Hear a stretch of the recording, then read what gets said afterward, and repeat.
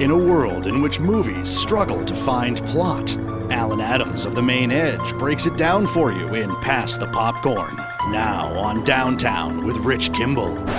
Let's all go to the lobby. Hey. Let's all go to the lobby. Let's talk movies. Let's all go to the Alan Adams joins us here in studio for Pass the Popcorn. Hello. Hello, how are you? Well, thank you. And you? I'm doing okay. Just Chatting in the break. Students back on campus. They huh? sure are. Woo! I'm sure it's a similar feeling to what you've had over the years, but it's like, man, it's like I look around and I'm like, how are these children in college? Like, how is this possible? And it's just a reminder that time marches on, and I am slowly decaying as the days pass. It's fine, nothing like a dose of your own impending mortality with your morning coffee. See, I go the other way. It's like I've run into several former students at various events this summer. I'm like, how those kids I had in high school, what seems like 5 years ago, now 48 years old. Right. How did that happen? Because that would mean oh, God. Yeah, don't do the math. No. Never do the math. Bad. But no, it's good. Like, I will say there's always a really lovely energy on campus when the students have just returned. Everyone's all bright-eyed and bushy-tailed. Their spirits haven't been crushed. Like, they're just they're just excited to be there. Yeah. And it's like, it's you just want to just take them and just gently tell them, just hold on to this in late November and mid-February. Like, remember this feeling, because it's not all going to be sunshine and shorts on the mall. It's good. There's a chance it's going to get bleak out there. Yeah, so, yeah. best of luck November, to you. that last class before Thanksgiving break, it's going to be as cold as you've ever been in your life walking across the mall. Yep. And then when you get back, it's going to get colder. Yeah. But then there will be those 3 days after final exams in the spring where it'll be great and you'll wish you could stay. Yep. When you're moving stuff out of your dorm room, it's going to be beautiful. Yep. There you go. Welcome to Maine. Go Blackberries. Yes. Ah, goodness. I'll see kids in a couple of days here. I always love the first day of school too. Sure. I get pumped up. I can't sleep well the night before, even after. Well, this will be my 35th year. Oh, well, there you go. Yeah. I started at 3. So I'm excited. Bring them on. Let's do this. No, thing. it's very exciting. And again, like, you just like, you walk up and you walk in the hallway and it's like, and there are full classrooms and there's all this sort of this wonderful energy and everybody's really, really jazzed. And I think, you know what? I think 2023-24 is going to be a good year on the old UMaine campus. I really do. There we go. Well, let's talk movies. What have you seen since our last visit? Well, I didn't go to the movies at all this weekend. The options were kind of limited. There was stop me if you've heard this one. Liam Neeson is forced by circumstances to exact revenge on people to rescue his family. Like, there's one of those this weekend. I believe it's called Retribution, but I might be making that up. There's some sort of weird faith-based baseball movie that I was initially intrigued by, and then I dug a little deeper, and I'm like, yeah, no, pass. Yeah. And then there's the one about the kid who played video game car racing and then became a real racer. Oh, yeah. David Harbour's in it, so Right. I'm like, okay, that's probably okay. But instead, I decided to not do any of those. No. And instead, I stayed home and watched a couple of actually kind of like big ticket streaming movies. Nice. Well, tell us all about it, if you will. Well, first off, on Netflix, we got another in the continuous onslaught of Adam Sandler movies coming to us from that particular streaming service. This one is titled "You Are So Not Invited to My Bat Mitzvah," and then on Hulu, we have a very stupid sequel to a very stupid movie, so I also watched Vacation Friends 2. Which sounds like it could be an Adam Sandler movie, but it's not. Although he has definitely made, if it wasn't titled that, it was definitely the vibe was definitely Vacation Friends. So which would you like to hear about first? Oh, well, let's go with Sandler. Okay. there have been many jokes made in the past about how Mr. Sandler uses his filmmaking sort of situation to basically take extended vacations with his friends and family. We haven't gone anywhere necessarily, but we've really dialed the nepotism up to 11 with this one because like his wife and both of his daughters have prominent roles in this movie, including the first starring turn for Sunny Sandler, who is his younger daughter. She is she plays the Stacy Friedman, who is the young lady of the titular bat mitzvah. But yeah, the basic gist is we have young Stacy Friedman again, as I said, Sunny Sandler, who is preparing for her bat mitzvah, the Jewish rite of becoming a woman. And she lives with her parents, Danny, that would be Adam Sandler, and Brie, Adina Menzel, because Okay, sure. along with her older sister, Ronnie, played by Sadie Sandler. So it's Sandler's all around. Now Stacy's best friend Lydia Rodriguez Katz is also going to be having her bat mitzvah. Hers will come first, and her parents, played by Jackie Sandler. So Sandler didn't have his wife play his wife. She just played someone else's wife. Ex-wife. The ex-wife of the delightful and woefully underused in this movie, Luis Guzman. Wow. Yeah. Wow. Yeah, and so and then it's basically your standard sort of middle school, high school, coming of age kind of thing. Like our girl Stacy has a crush on Andy Goldfarb, who's a soccer playing kind of a D-bag, but those are the sorts of dudes that tend to be the crushes in these kinds of movies. She and Lydia are besties, but as circumstances develop, including some love triangles, one girl gets sort of embraced by the cool crowd, and the others kind of get shut out, and so relationships get complicated, culminating in some frankly disastrous bat mitzvah events, and there you go. And then we have our young lady trying to navigate it all as she also tries to learn her portion of the Torah and try to figure out how to have just the best darn bat mitzvah that this vaguely defined, I assume, Connecticut suburb has ever seen. And there we have it. Look, like Sandler's cashing checks. Like, we all know that's what he's doing. As far as his entries into the Netflix canon go, this one's fine. Like, it's fine. Like, it's inoffensive. It's sweet in its way. There are some very cute moments. I'm a sucker for coming of age movies. Boys, girls, doesn't matter. Like, I love stories about that time in a young person's life. And as far as that goes, this is perfectly fine. Some ridiculous, goofiness happens. None of the real gross out stuff. I feel like Sandler's sort of aged out of a lot of that in some ways. It's still kind of dumb, but it's not like it's not as like weird and gross out as some of his earlier stuff has been.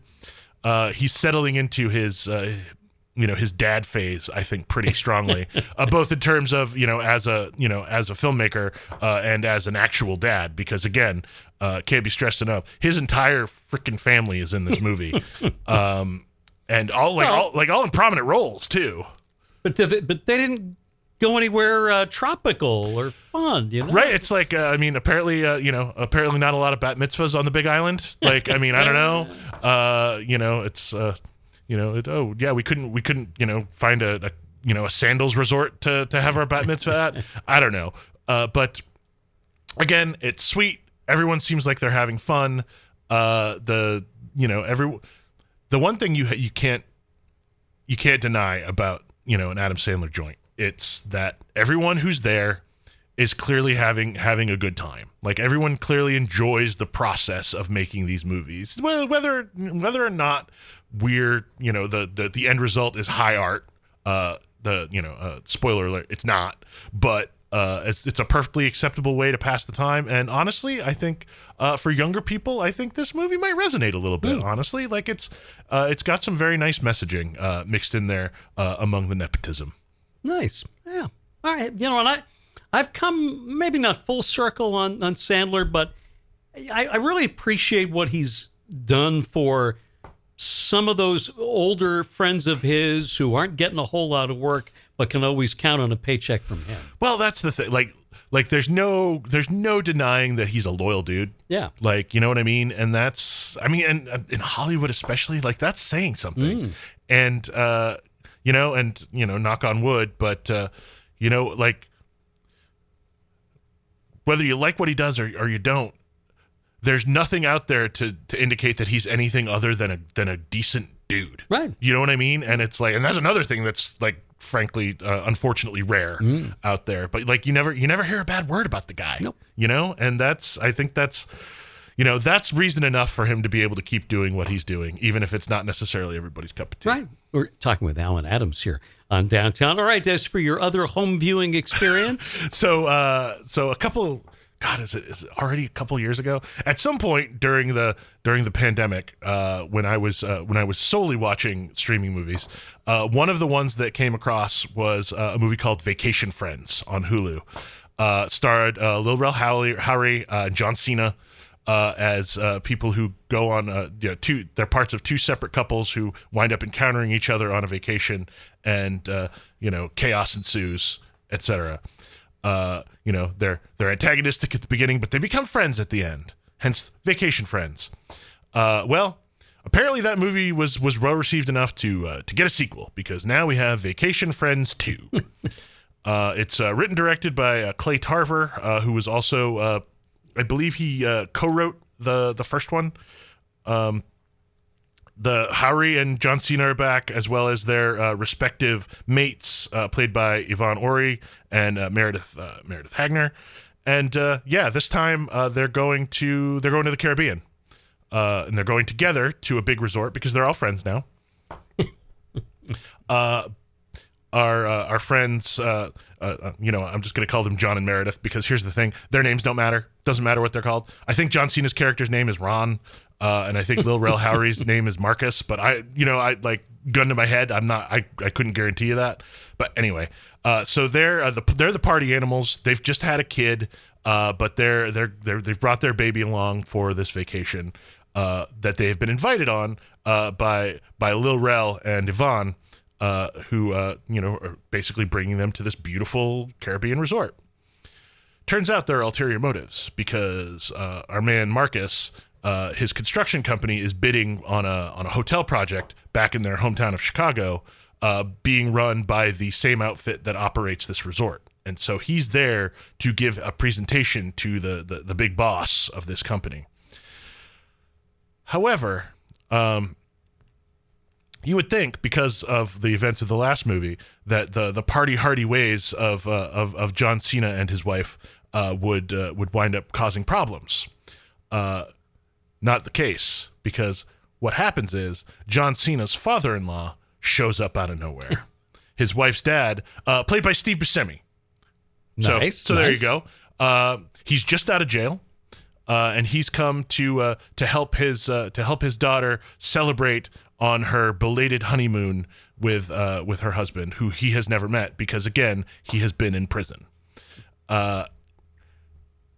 As you might imagine, our man Steve Buscemi has some ulterior motives of his own for showing up in this place, and winds up dragging everybody into the convoluted schemes surrounding it. All the while, Lil Rel is just trying to get it together long enough so he can give this presentation and land this massive, massive project that will likely make the fortune of his construction company. And we get some party scenes and some ridiculous nonsense, and at one point, we may or may not go to Cuba illegally. It gets weird. There's surfing and drinking and general debauchery and chicanery and all sorts of arrees. And there we have it. I'll be real, Rich. Not a lot happens in this movie. It's very much a sort of a hangout buddy comedy kind of thing. The first one worked. Like, I enjoyed it well enough. This one, I mean, it's fine. Like, adding Buscemi to the mix is certainly helpful. Like, he's one of those guys who, like, doesn't matter. The quality of the material doesn't really matter. Like, he elevates whatever he's in. Again, the sort of weird heart of gold bro sort of persona that Cena has cultivated is working well here. There's just jam packed with foul language, which is, you know, I'm always down for some curse words. I'm not gonna lie. But there weren't a ton of laughs for something that's, you know, that's billed as a comedy. Like, again, it's one of those movies that is a perfectly fine way to pass the time. But if you don't seek it out, like, you're not going to be missing a whole lot. And sure, like, maybe you're a Vacation Friends completist, and you're like, oh wow, there's a sequel to that great movie that I saw in the middle of quarantine. Maybe I'll watch that. I can't imagine who that person is, but I'm sure they exist. But yeah, like, I had a perfectly good time, but I can't really. It's not a particularly strong recommendation. We'll put it that way. Gotcha. Yeah, you'll. It is less than 2 hours long. Well, there you go. So there you are. Right. It moves pretty quickly as far as those things go. Wow. And you know, it's I like seeing. I'll be honest. Like, I like seeing Cena get work. Like, he's doing a good job. I think might put that in their blurb. Less than 2 hours long. Alan Adams. Oh man, yes. God only knows where they'll go on Vacation Friends 3. But they'll go. Oh, they absolutely will. I'm assuming Sandler and his family will be there. Yeah, no question it's about that time. But yeah, no, Vacation Friends 2. It's yeah. That's what it is. Thank you so much, Alan. My pleasure. Good to see you again. So, did you watch any of Mookie Betts' return to Fenway this weekend? You know, I saw some clips. I didn't see it like live in the moment, but yeah, miss him.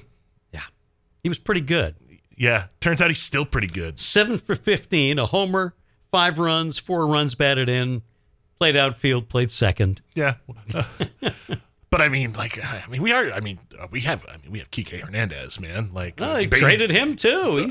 He's a Dodger now. Why can't we just keep our second baseman / outfielders? Right. Pablo Reyes, we're all set. Oh man, yeah. Mookie. I'm sure he rolled out of Fenway and found a bowling alley and you know, put down a string of 280s exactly, too, just because you know, because he can, just because he's that guy. Yeah, it's well, welcome back, Mookie. Yeah, like. There you go. It's a shame. It's a shame you left. Have you drafted your fantasy football team yet? We are actually going. We are waiting right up till the last minute. So our draft will actually be actually a week from tonight. Oh, so yeah, we'll be doing one on the evening of Labor Day. Is there a show Labor Day? We got a show. Oh yeah. Okay. Yeah. Good to know. Yeah. But yeah, so we'll go in. It's a keeper league, so I have to decide. I have a couple of guys that I know I'm going to keep, and there's a couple I'm on the fence about. Who's your franchise kicker now that your captain is long gone? Like, it's one of those things where, like, one of the easiest decisions, like one of the easiest parts of fantasy football was always, it's like, I'm going to do Sebastian Janikowski. And my compatriots in this league who could have made it a whole thing didn't, because they're gentlemen. Yes, for the most part. Yeah. But yeah, like, it's so I've become a lot like everybody else, where I'm just kind of streaming kickers and stuff, and it just doesn't feel right. Nope. I miss it. But I'm sure I'll find somebody that I can kind of latch on to. I hope so. But I will say, I'm keeping Ramondre Stevenson. I'm feeling very good about him. You should. I'm feeling very good about him. You got Zeke behind him. He's all set to go. Yep. Rested and refreshed. Thanks, Al. Hey, my pleasure.